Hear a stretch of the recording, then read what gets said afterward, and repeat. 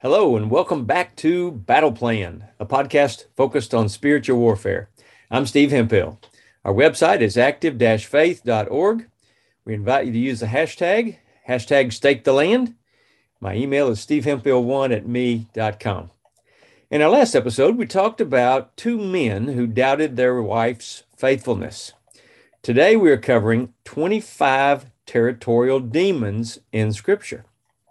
Colossians 1:16 NLT says, God created everything in the heavenly realms and on earth. He made things we can see and the things we can't see. The NIV says in that same verse, it calls them visible and invisible, whether thrones or powers or rulers or authorities. Jude verse 6 says, and I remind you of the angels who did not stay within the limits of authority God gave them, but left the place where they belong. And I would say angels that left the place they belong and followed Satan in rebellion are now called demons. Most people have never noticed that many demons are actually named in Scripture, and probably even fewer folks know that each is listed as having a dominion or responsibility over a territorial domain. This is what we're going to unveil today. Hold on for the ride. Let me start with Adramelech and Anamelech. They were over Sepharvaim, Assyria, that same area. And then Nibhaz was over the Avites and Gaza, 2 Kings 17:31. All those are named in 2 Kings 17:31. Gaza, we still have the Gaza Strip, so we know where that is.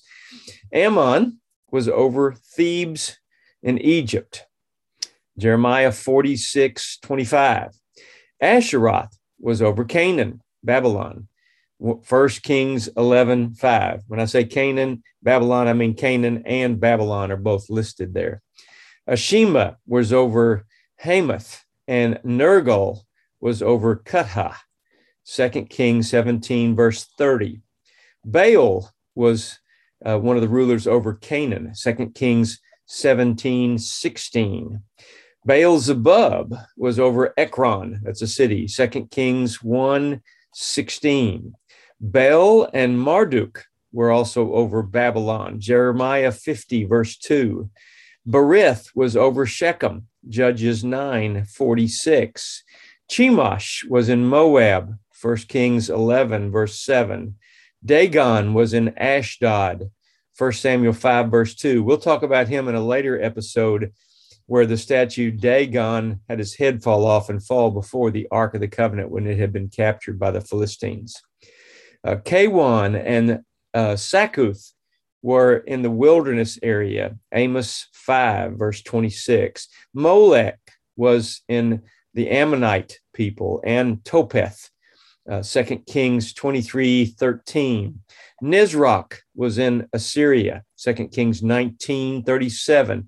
The Queen of Heaven was in the land of Israel, Jeremiah 44:17. Rephan was over Egypt, Acts 7:43.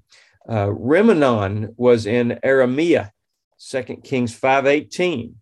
There are also two spirit princes called a spirit prince, not called by name other than just spirit prince, that are mentioned in Daniel 10, verse 20.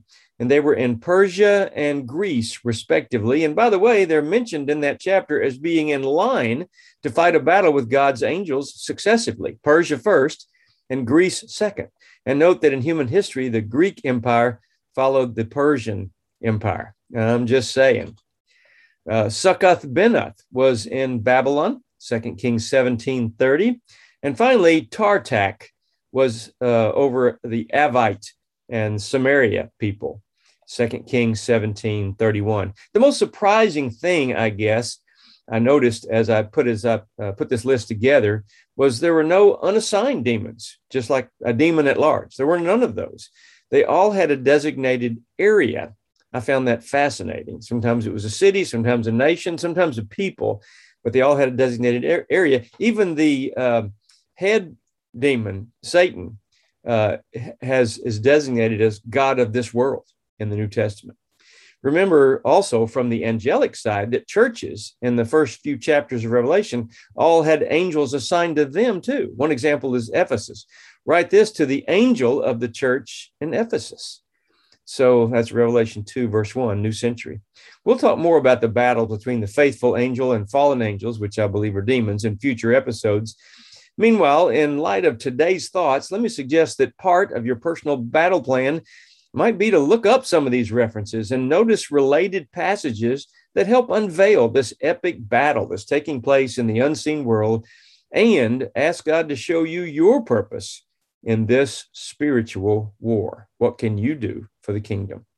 You can visit active-faith.org if you like, and we'll see you next time on Battle Plan, where we're going to cover a Nissan service lady's dream that allowed her to completely quit being a drug addict.